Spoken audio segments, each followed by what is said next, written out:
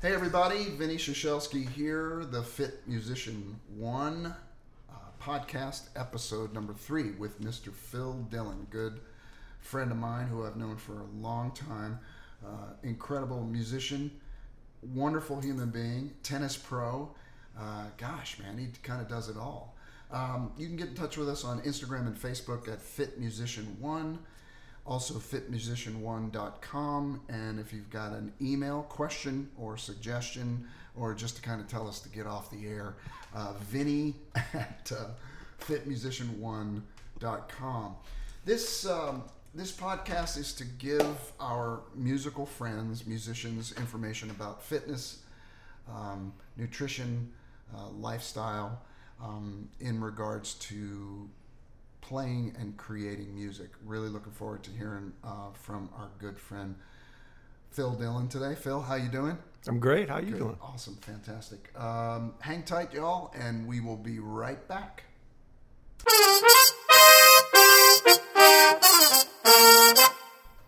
Here with Phil Dillon on the Fit Musician 1, episode 3. Phil, tell us where you come from. Where'd you grow up?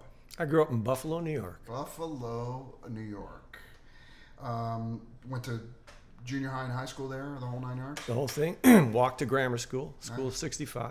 Uphill both ways in the snow. Yeah. Always snow.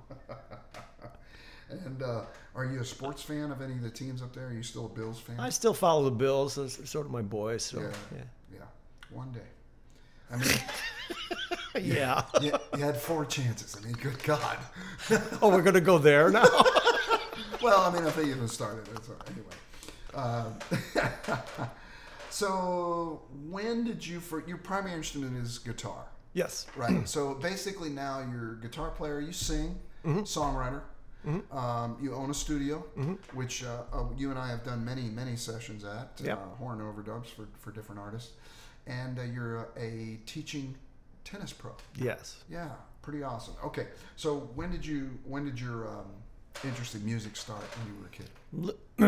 I can point right to the moment that I knew I wanted to sing. It was at my grandmother's house in Wellsville, New York, and Frank Sinatra came on singing "When Somebody Loves You," and he hit "All the Way," and I heard that and I got tingles, and I went, I want to do that. I was like maybe 10 years old. Oh man. Yeah. That's awesome. How about the guitar? When did you start playing guitar? Shortly after. I was a drummer before I was anything. Oh, really? Played in the grammar school band and orchestra, and then played in the high school band and orchestra. Played snare drum, timpanis, bass drum, cymbals, whatever. Cool. Yeah. Nice. So played through high school. When did you? Were you a fan of that particular genre, or did you like all kind of music all the way around? Oh, I like popular music very much, and Buffalo is such a hotbed of really good, especially really good rock and roll because of the great Stan Celeste, and that's another story. But so I was influenced by local musicians heavily, Nice. Because Stan. I'll tell you quick about Stan. Yeah, please do. This is 1959. He goes from Buffalo to Toronto to join Ronnie Hawkins and the Hawks. And Stan's a boogie-woogie piano player. And, of course, Levon's the drummer, and Robbie Robertson's the guitar player. Danko hadn't quite made it along yet, but he came later. So those guys, Toronto's only an hour and a half from Buffalo. Yeah. Those guys would come to Buffalo all the time to sit in with Stan and the Ravens, Stan's band. Nice. So that's the kind of education we all grew up with. Me, Caputi, Stewart, yeah. Wow. Those were the older guys, you know. Wow. That's incredible. So you knew right away. Did you ever want to do anything else? Oh, no, not at all. I wrote my first song when I was 12. I could still sing that for you right now. Yeah, it's a few bars. No. It's not very good, but you could tell I understood the components to put it together. You know? Yeah. And I was that kid in my bedroom with an acoustic guitar, dropping the needle on the record to figure out that chord, you know, to that great Beatles song or whatever. Yeah. Oh, good. That's awesome. When did you discover that you could play tennis? Not until 1985, years later. Wow. So were you already in Nashville at that point? No, I was in Buffalo. Okay. Yeah. When did you come to Nashville? 94, August 94. I was just in front of you, late 92. late Yeah, 90s. and you were playing with Hinchy and Stewart and John Janethis. Yeah. That whole band. Who else was in that band? A lot of guys. Donnie was in Don that. Barrett, Yeah. who I still play with today. Yeah. Of course, Hinchy, we play all the time. Right. Mostly recording now, but John and I did the Martina McBride gig. Oh, that was a great version. And that horn section was killer, buddy. I gotta tell You had all the right people in that. That was so much fun. Although I did almost have to check into rehab after I got off that gig. Whoa. I'm not encouraging anybody else to do that, or unless you need to, go to rehab. Okay, I'm sorry. All right. Did you go to college? No. No. Okay. So when did you move to Nashville? Oh, no, 94. Okay, so 85 you discover. How old are you in 85? Let's see. Do you want to? Mid-30s? I'm 34, 35, 36. So had you been playing before? No. You just picked it up? Here's what happened. Me and two other buddies would go to Delaware Park in the summer. And summers are pretty short in Buffalo. And we would play, and we were god-awful, but we were all god-awful together, so we were fine. Come Labor Day, we know it's going to be less and less likely we can play outside. So we asked some of the ladies we'd come to know who play there all the time, where do you guys go when the winter comes? They go, you go to the Buffalo Tennis and Racquetball Center on Elmwood. Okay. It's a public place. Anyone can book a court. They have a bar. It's up, overlooks the courts. I'm in. Tennis and booze. I mean, you can't go wrong. So, being a musician, I had my days free all the time. So I would go to the club in the morning and hope that one lady would not show up for their doubles group so I could run down and sub. And I was terrible. Oh, it's god awful. But they would rather have somebody, rather than have to play Canadian doubles, which is 2-on-1. You don't want to Sure, do that. right. So hanging around. Finally, the manager of the club, about a year into it, goes, hey, Phil, how would you like to be my league director? You know all these people and stuff. Well, you'll put together the schedules and okay, great. So just as I'm doing that, they hire a new head pro named Dave Todoroff, and he was the guy that changed my world as far as tennis went. He was a great player, just won the city singles open. He's a frustrated musician. Oh, this is a He's a sax player. Perfect bromance, right? We became best buddies, and he helped me, and I helped him, and he encouraged me to go down to Hilton Head and get certified with the PTR. And he said, if you do that, no matter what rating you get, I'll use you as my assistant pro next indoor season. So, 86, I go and get my certification, and how did you do? I got the best you could get. Of course you did. And it's not because this is why tennis has been so good for me. It's not because I was a better player. Teaching has nothing to do with playing, what your playing chops are, to a certain degree. I was able to read the room and know, what they were really looking at. There were about 30 of us in this class. It was called Tennis University. And they picked up on that. They knew that. And plus, to me, I immediately, the moment I stepped on a court, it was like stepping on a stage. These people are here to be entertained, and I'm going to entertain them. Yeah. There's no difference. Yeah. The subject is different, but I saw the entertainment value of it. That's good because you were coming at it from the musical side. That's where your brain works. That's pretty cool. So 94. So you worked there for almost 10 years, right? You worked with him. Oh, I left BTRC. Went to the Village Glen, which was out in the nicer neighborhood. Hoity-toity. And worked there for a couple of years. Then went back to BTRC, and then in '89 got hired at the Park Country Club as their head pro. And all the people up in Buffalo are going, ooh. I don't think so.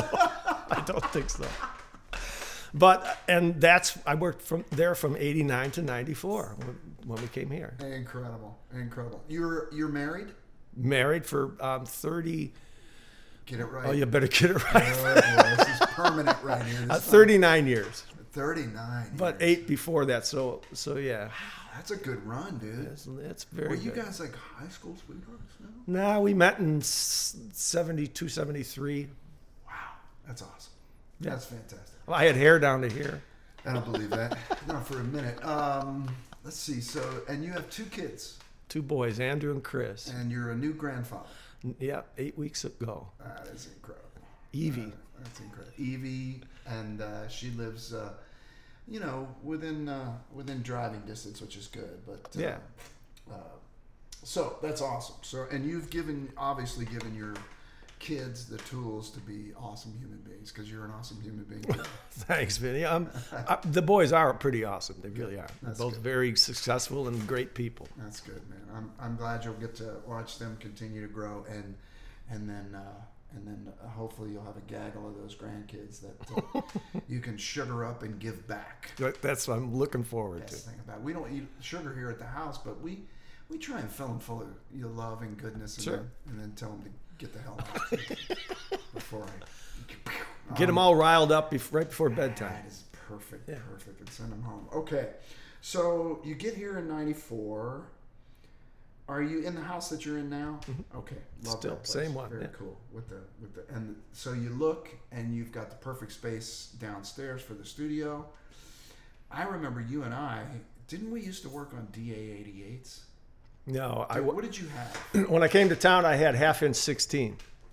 Did we ever do ADATs or any of that? We did ADATs. I went to ADATs after the Fostex. Yeah. I don't know if we ever worked on the Fostex. I do remember the ADATs, and I remember you would play. It was 3 horn players, and you'd play not in your particular studio, but although I'm sure it happened there, you'd play 8 bars, and you'd be like, "Yeah, that was a good one," and the engineer would go. Didn't really lock up, so we're gonna have to do that. That's the ADATs. Come on, I'm to the punch point. I know. So much easier now with Pro Tools and the different digital programs. So yeah. We made some really cool records. Let's talk about your music career. So you kicked around local bands up there, or in Buffalo, yeah. Buffalo. Well, plus I was a solo. I'm a singer-songwriter. I go out and do 36 songs a night, just me and my guitar. Yeah. And when you moved to Nashville, what was kind of your goal musically? To be a songwriter. To get a publishing deal. Right. And I did not come here to be an engineer producer, but Nashville has a way of turning you into what it wants you to be. Sure. And look, it's all part of the same thing. One of the most prolific trumpet players in Nashville, my friend Mike Haynes, incredible human, really great musician, amazing. Got his real estate license and loves it. We've done all of our houses and everything with him. Mm-hmm. He's really fantastic. And so, it's just one of those things. You're a trumpet player or a trombone player, and you're a arranger. Hinch is a good example of that. Right. Our friend John Hinchy, who's a super cool guy and a really gifted player and arranger. I don't think you can do just one thing. I think you got to be ready to really do a lot of different things too. I was very fortunate. When I moved down here, I had 3 good friends to help me. One was Stuart Ziff, the other was Harry Stinson, and the other was Steve Nathan. Mm-hmm. People who I'd had long history with. And each and every one of them, I'll never forget what Steve said at one time, which was perfect. He goes, Phil, don't look for me to be booking you on sessions, next week. That's not going to happen. That is not going to happen. Harry was the one I looked to, who wore many different hats. He's a great drummer, great singer, great songwriter, great MD, and a great human being, And then Stuart was the one that just kept plugging me into guys like you and girls like Allison and Prestwood, by the way.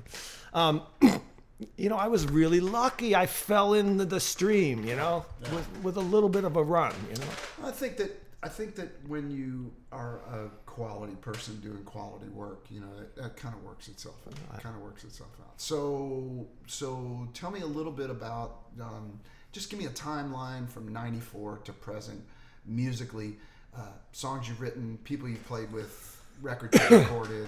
Just give me a little bit of that. Well, from almost day one, Stuart and I started writing at least twice a week. Mm-hmm. Stuart was enjoying his success with Thinking Problem. Yep. And a lot of other good writers wanted to write with Stuart, so we were all writing together. I started writing with the great Billy Henderson, who used to write for Rick Hall at Fame. Oh, yeah. Started writing with Carson Whitsitt. Yeah. quality guy. That's heavy right there. Yeah. And we were doing the demos at my place. You know, Michael Clark was playing a drum cat with D drum sounds and stuff because I wasn't doing real drums yet. But Stuart is the one that pushed me into putting a whole rhythm section in the room. I'd always gone one thing at a time, MIDI, sequencing with SMPTE. And I can hear Stuart. I can almost hear what he would say about that as much of a purist as he is. And I don't think we can repeat it here on the air. Stuart Ziff, just so you know, really good friend of ours, really good friend of Phil's. He's out in L.A. He's playing with War. He's still writing. Is he still working for, what's it called? Guitar player? No, the music service where people would send the songs in and an evaluation thing. Yeah. I don't know if he still does that. Yeah. I don't. But he co-wrote Thinking Problem for David Ball, along with Alan Shamblin, who's a co-writer on "I Can't Make You Love Me." I mean, that's pretty good company there. But they had a hit with that Thinking Problem for a long time. Made it up to number 2. Yeah, that's awesome. Okay, so just to let the folks know who the heck we're talking about. So you're plugged in. You got your rhythm section. You're doing the demos at the studio. Plus, Stuart and I had formed a publishing company called Wingin' It Music with another old friend of Stuart's, John Sansone, who was also from Buffalo. We kept it in the family. It's like a mafia thing, man. It kind of a little bit. So we were actively, scouring the Rofax and pitching songs. And back in those days, it was on the cassette, and you folded up the lyric sheet and the rubber bands, and that's how you pitch songs. Oh, yeah. Nothing like a linear world. But we didn't get any songs cut until I had pitched a song of mine called "Now That We're Not a Family" to Lisa Brokop. It was on her second album for Capitol. And Jerry Crutchfield was the producer, and he passed. So, okay, that's fine. Because we had an in with Lisa's manager, Paul, I can't remember his last name. And then about, 6 weeks later, we're looking at the Rofax, and we see that Josh, why am I going blank now? Great producer, guitar player, Josh. Oh, Josh Leo. Thank you. Josh Leo's producing Lisa. So we go, okay, we're gonna resubmit the song now and let Josh hear it. Well, unbeknownst to us, Lisa had gotten a phone call from her assistant at the time telling her about a dream she had about Now That We're Not a Family. And that some big female artist had a huge hit with it. So Lisa, I like that song. I did blah, blah, blah. She goes into Paul's office the next day. There's the cassette. Holy crap. So they listen and they cry their eyes out because it's a sad song. And then they pick up Josh, and Josh is in the back seat crying his eyes out. And they cut it with the Nashville A team at I think it was at RCA A. Nice. Yeah. Nice. So I got my first cut. I've been in town for 14 months. That hardly happens. Very rarely. Hardly happens. Yeah, very rarely. So that was nice. It was a song I wrote alone. I wrote it actually back in Buffalo. And this is 95, so if you get a cut and it turns into a hit, you could actually make money. It was an album cut, but I made significant money. Yes. That's nice. As opposed to those 2-cent checks I have posted on my billboard. Yeah, you don't even cash them. They're not. No. Like the postage was more than the. Well, but 2 cents is probably like 15 or 20,000 streams now. It's absurd. Yeah, it's absurd. So from there, songwriting. Lots of songwriting. I'm from 94 till 2000 when Stuart left. Yeah. But also in between there, that I ended up becoming friends with Jimmy Knowles. Nice. It's not bad company. Yeah, and I met him through Stuart and Dave Duncan. Yeah. And they had a song on a session that we were cutting demos on, and I got to know Jimmy. And then after working for a while together with Jimmy on these demos, he was producing Rick Moore in the Mr. Lucky Band, and they were looking for a studio to come do pre-production recording. So they came and worked with me. Nice. And they asked me to find them a studio. So I found them Nick Sparks' place when he was on Woodmont. Eclectic Studios. Yeah. And that's where that whole thing comes from, because Stewart was in on that. Yeah. And he introduced, I think he introduced Hinch. And then from that, Lloyd Berry and I we'd probably done 1,000 records at Nick's place. Oh yeah, that was way more. It was better set up than my place. Mine's in my basement, you know, but it's still my basement. It's nice, but it's a basement. I mean, come on. But so what happened was, Nick was happy that I brought this project to him, so he hired me as his assistant engineer. Nice. Great. So we're in their first day of tracking, and Jimmy and Rick keep looking at me and go, "What do you think?" You know, because we had a working relationship. You know, I don't know about the 4 on the floor, man. Maybe. And Jimmy's going, "Yeah, just 1 and 3." Mike Oregon was the drummer. No 4 on the floor, please. So it was a lot of that back and forth. By the time we get to after lunch, I'm an associate producer on the session. But I still had to make the coffee and change the reels. Of course you did. You had 2 jobs that day. That's good. You had 2 jobs. That's awesome, man. Oh gosh.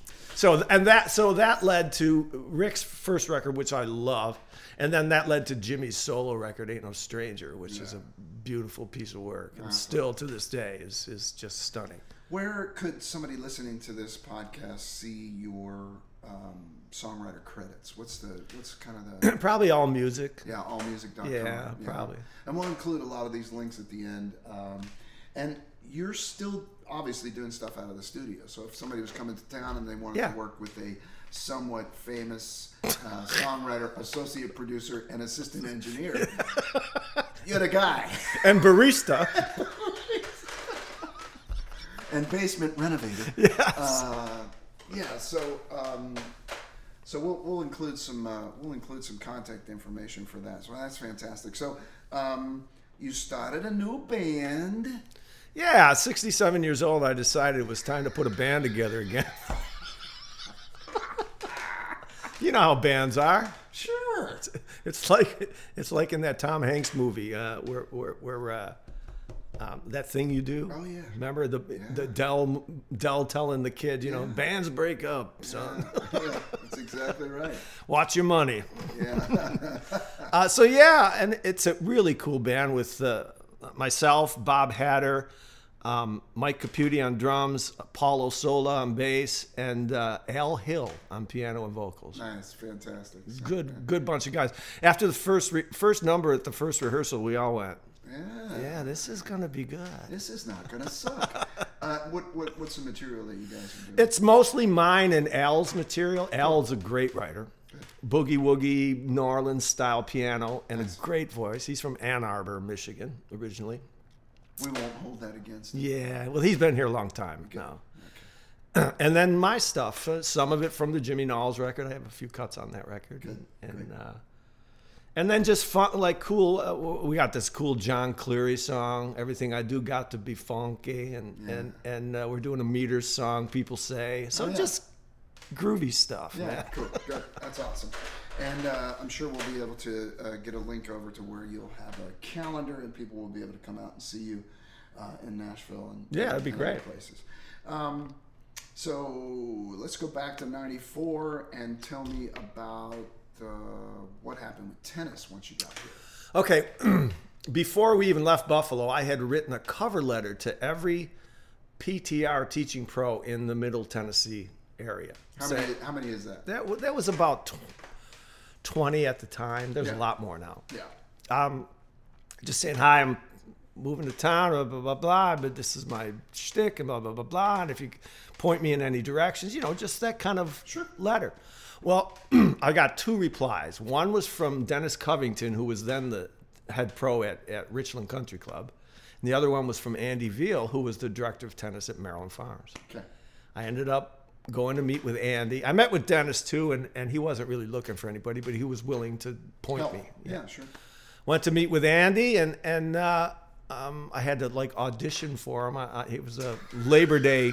It was a Labor Day party, and I had to go out and play with some of the ladies and stuff. Sure. Wanted to see how I handle myself. Sure. And so I end up working at Maryland Farms. By October, I'm on the staff there. Nice. Which turns out to be one of the greatest places that any songwriter could hope to be. I'm giving lessons to Joe and Fran Galante, to Jim Mazza, to Tom Collins. I mean, I'm talking to Felix Cavalieri while he's on the rowing machine. That's hysterical. Oh, Rodney Crowell and I are shooting the breeze out on the front porch. It was a place to meet people. Yeah. My very best connections were made there, but always on their, at their request. Sure. Yeah, I'll never forget one day Joe Galante, we're picking up balls. It was right after Thanksgiving. And I go, so Joe, what'd you guys do for Thanksgiving? Oh, we had some artists over, this and that. And Lori Morgan. I go, Lori Morgan. I just wrote with a guy that has a Lori Morgan gold record. Who's that? Carson Whitsitt. Dear me. So the next week when he comes in, we shoot the breeze. And then next week he comes in. And he goes, what you been working on? I said, well, Billy Henderson and Billy had written 10,000 Angels for his girl at the time. Yeah. And he knew Billy and I were writing. So even before we get out to hit some balls, he goes, hey, call the office in the morning, make an appointment, come in and play me some songs. Yeah. Yeah. So, but it had to be his idea, not mine. Sure. I would never ask. I would never have asked. So you separate those two worlds very well. You have to. Until they mingle. And always at the request of somebody you're teaching or a client.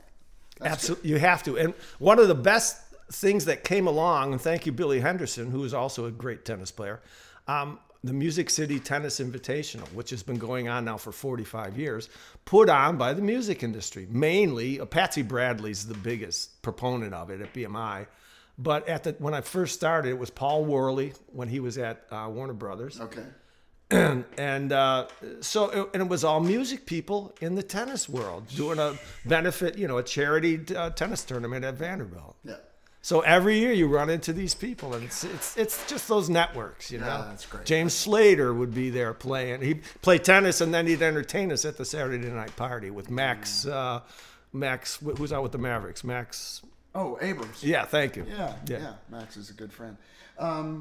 So you have, but you're not at Maryland Farms now. No, I left there in 2016, maybe 2015. Okay. Yeah, just had enough. 22 years. Yeah.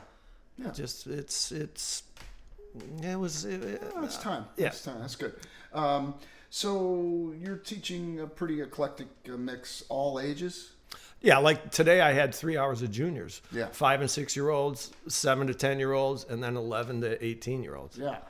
So. And you're in addition to teaching, you're obviously evaluating talent and telling the parents what they need to do, and if you think that they can move to the next level and whatnot and all that stuff. We try to do that. We have a sort of a conveyor belt thing where once they leave me, they go over to some of the other coaches, Mike Hurley being one of them, who coaches Mount Juliet High School's tennis team, very successful team. So it's with as far as the juniors go, we try to keep them moving up. Yeah. Have you ever run into a situation, and this is how our musician friends will be able to relate to this. You and I were talking before we started the podcast, and I said, for as long as I've been in Nashville, sometimes there's so much music and there's so many gigs and there's so many sessions, you can't even think about doing anything else. And then there's the next week. Right. Or the next month. Or a lot of white in your book. Yeah, right. I think they're called tumbleweeds. Yeah, so looking for the very perfect part-time job that you love to do, that you had passion for, that you could do anytime you wanted to. So have you ever run into a situation where your two careers as a tennis pro and as a musician and all that encompasses have clashed? And if so, how did you deal with the conflict? It has come up, but I usually can see it coming, Right. So that I can adjust. Right. And that's the beauty of tennis and music, especially tennis. If you and I are scheduled to be on court on Monday night at 7:30 and something cool like playing the Opry comes up, You're going to be able to call me. I'm going to call you and say, I got a chance to play on the Opry tonight, and you're going to go, cool. I go, can we do it tomorrow, or can we reschedule? Sure, yeah. Yeah, and then same thing musically. I remember I had done all the Adroit Records stuff. That was Jim Track, bless his heart, doing all songwriters' versions of their hit songs. Vince Melamed doing Walk Away Joe, Craig Bighart doing In Between Dances, just great stuff.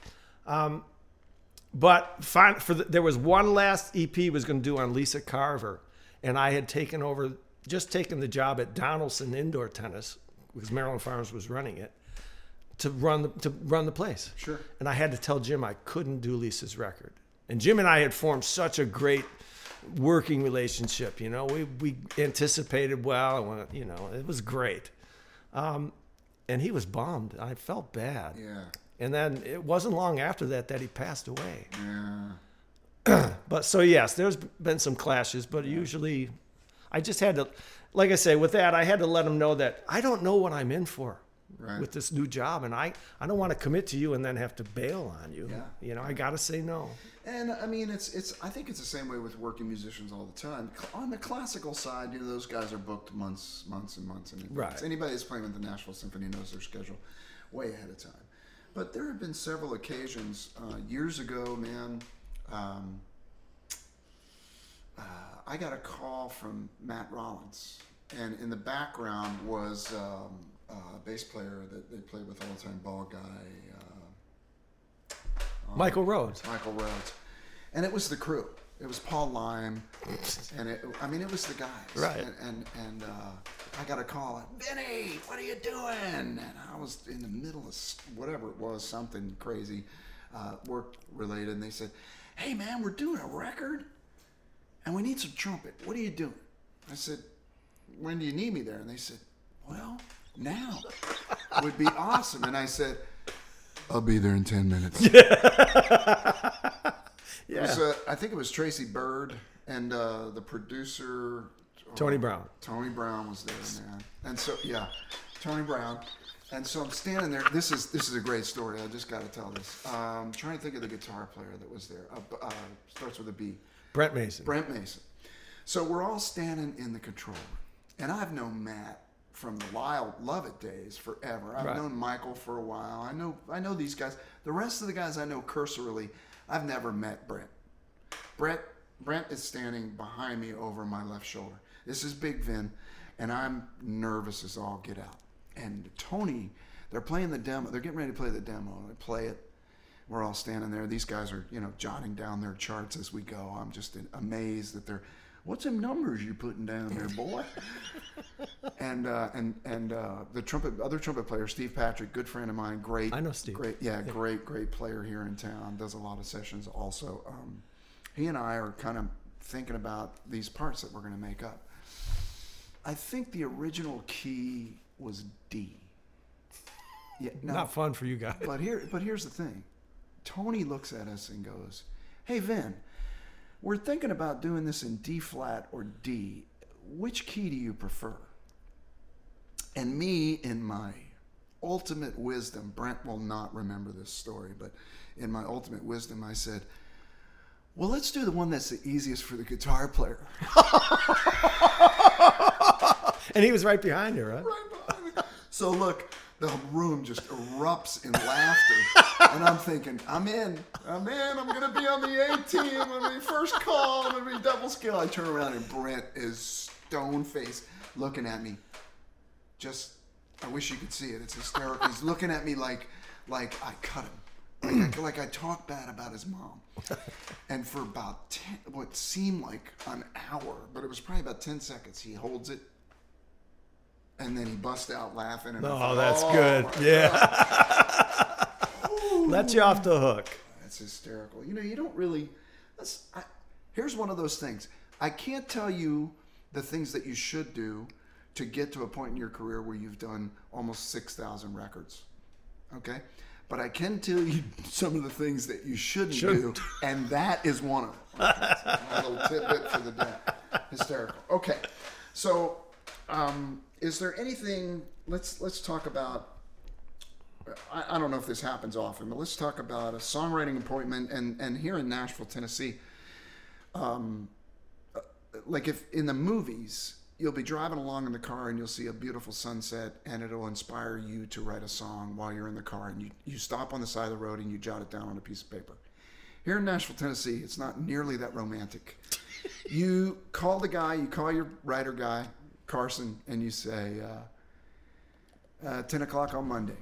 And at 10 o'clock on Monday, you come in with your best ideas and you bang them off of each other, and by 11:30, you're going to lunch or you're on to your next appointment. Right. It's very cut and dry. It's very businesslike. Very. I totally forgot what I was going to ask you. I was telling my own story there. Excuse me. What we want to talk about is a day where you've written a song in the morning, and you've got some tennis lessons in the afternoon. Mm-hmm. Tell me what you do. Like, what do you eat? What do you do? Because you need a certain amount of mental focus for both of those tasks. Sure. What are you looking at nutrition wise? My diet is very boring, but still really good because Jane's an excellent cook. I eat breakfast every day. First of all, I have 2-3 cups of coffee, and then I have some water and Metamucil. Yeah. Because I do it every day. Yeah. Then I take my supplements. I take CBD oil twice a day. Nice. Under the tongue. Yeah, helping with the joints and the God, muscles. I haven't taken an ibuprofen in over a year. Killer. Yeah. Fantastic. Dave Duncan at Music City Hemp. Nice. We'll get a link to that. Music City Hemp. Awesome. Then I'll have probably some kind of eggs and some bacon. Yeah. And always fruit. Always lots of fruit. Okay. Vegetables. And then I'm good. I'll come back again and eat around 1:30, 2 o'clock, and then I don't eat anything else for the rest of the day. No dinner. No dinner. Cut dinner out 5 years ago. Easy. Get out of town. Yeah. I'm not hungry, yeah. And I sleep better, and Yeah, that's because your stomach's not working on digesting all that food. Right. So you don't aspire. You don't stick to anything where you're not eating bread, or you're eating more of this, or you're eating more of that. You just kind of balanced and smart. I try to be smart about sugar. Yeah. And about carbs, but I mean, I have bread in the morning, and then. Like right now, I know there's a whole bunch of rice and beans in the fridge. I love those. Can't wait to get home to eat those. Okay. What about water? All day. This is my fifth bottle today. So fifth, 16, that's 70, 75, 80 ounces already today. And again, remember, I'm outside in the sun for 3 hours. Of course. So I'm. You got one of those. If you don't have a tennis racket in your hand, you have a water bottle. Yeah. I think water is the key to absolutely everything. It just it keeps the toxins out of your body. It regulates every part of your body. It just keeps you it keeps you going. Okay, that is some cool stuff. So this is just an example of how you can run two. Many people would consider both of these sort of independent careers, and you can run them congruently. We're going to take a break right now, and then I'm going to come back with the speed round and ask some difficult questions of our friend Phil. This is Vinny Shashelsky, the Fit Musician, and we will see you in a moment. The speed round with Phil Dillon, our tennis playing, guitar strumming, singing, songwriting, awesome friend.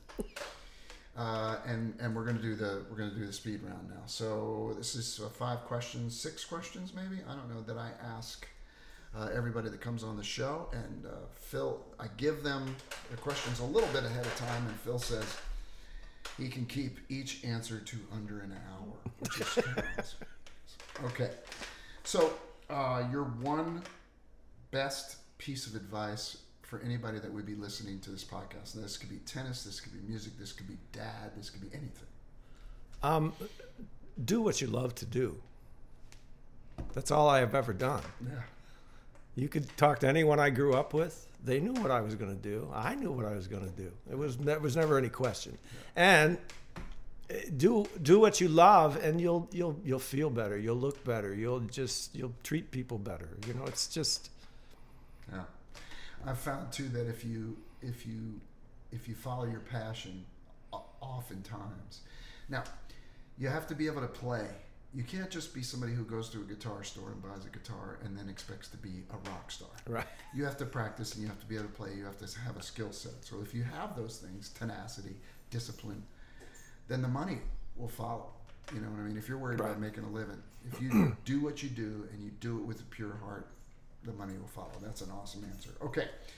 And this was one of the ones that Phil pointed out as an impossible question, which I love, and he probably hates. Your favorite band or artist? Well, as I told you earlier, it was Frank Sinatra that sent me off as a singer. But, and then I loved songwriting, even all the old, you know, the Johnny Mercers and just all those old school. Yeah. My mom would play Mitch Miller records and Barbra Streisand records, and you know. So I love songwriters. If you know anything about me, you know that I'm a Laura Nyro butt boy. I love her music, always have. I joined the ranks of Todd Rundgren and Elvis Costello and Elton John, who are also Laura butt boys.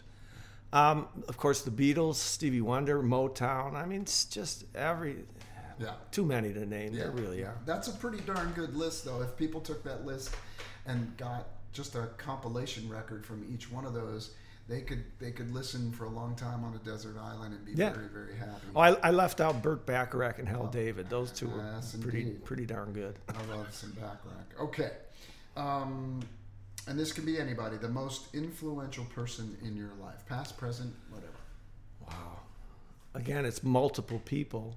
Of course, my wife, my mom, my kids, Dave Todoroff, who I told you about, got me into tennis, saw something in me. And, I guess. That's a good list. That's a good list, man. Okay, this is a two-part question. One is professional, one is athletic. Right. Your best piece of professional gear. For tennis? Well, just the best thing that you have. Like if you have a 69 Strat that you love, whatever it is. Well, my Gibson Heritage, which is 1968, it's a beautiful acoustic guitar, Brazilian rosewood spruce tie. It's a Martin D28 knockoff, right? And it's the best sounding guitar I know of. It never leaves the studio, though. There you go. That's a good one. And then the second part of that question is your best piece of athletic gear. I've been with Head Sports for a long, long time, so I got to give them some props. They've taken good care of me over the years. So they make your rackets, bags, shoes. Okay. Yeah. And we'll get a link to them so people can check out that stuff. Well, that's cool. Okay, this is the big dog. This is the one that makes people cry and laugh and have a great time. Besides getting married and having kids, which is, you know, two of the most positive things that happen to any of us. Besides those two events, because that would be the number one and number two. Sure, absolutely. The most positive event of your life. I thought about this a lot. It would have to be being inducted into the Buffalo Music Hall of Fame. Yeah. And why does that mean so much to you? Well, it's where I'm from. It's, my peers. Yeah. You know, they recognize me. That's awesome, man. Yeah. That's really great. And your favorite wing place in Buffalo? No, I'm just kidding. Duff's. Sure, we'll have a link to Duff's up later, too, in case you're up there. You can tell them, give me the Phil Dillon special, baby. I'm sorry, who? He's in the Hall of Fame. Oh, Phil. No, it's Philly. Come on. I mean, I've had a great time today, Phil. Thank you so much for your time, man, and just the great parallels of your sport that you love so much. I mean, when you first started talking about the tennis, man, it did sound, and then you started talking about the music. There was exactly the same passion and feeling behind both of those conversations, and that's incredible. You're a lucky dude to have I mean, let's be honest, fallen right into it, man. I mean, people are like, yeah, you're pretty good. Come on, kid. Let me help you out here. In both respects, like, Stuart and all the guys that on the musical side of things. And just a real pleasure to hear your story. And I'm hoping that somebody out in podcast land can benefit from this. Because Me too. If they're super good at a couple things, man, you can turn that into a nice place to live for a long time. That's really great. My name's Vinny Shashelski. This is the Fit Musician 1. Thank you so much, Phil, for your time today. Thank you. And everybody out there, go be awesome.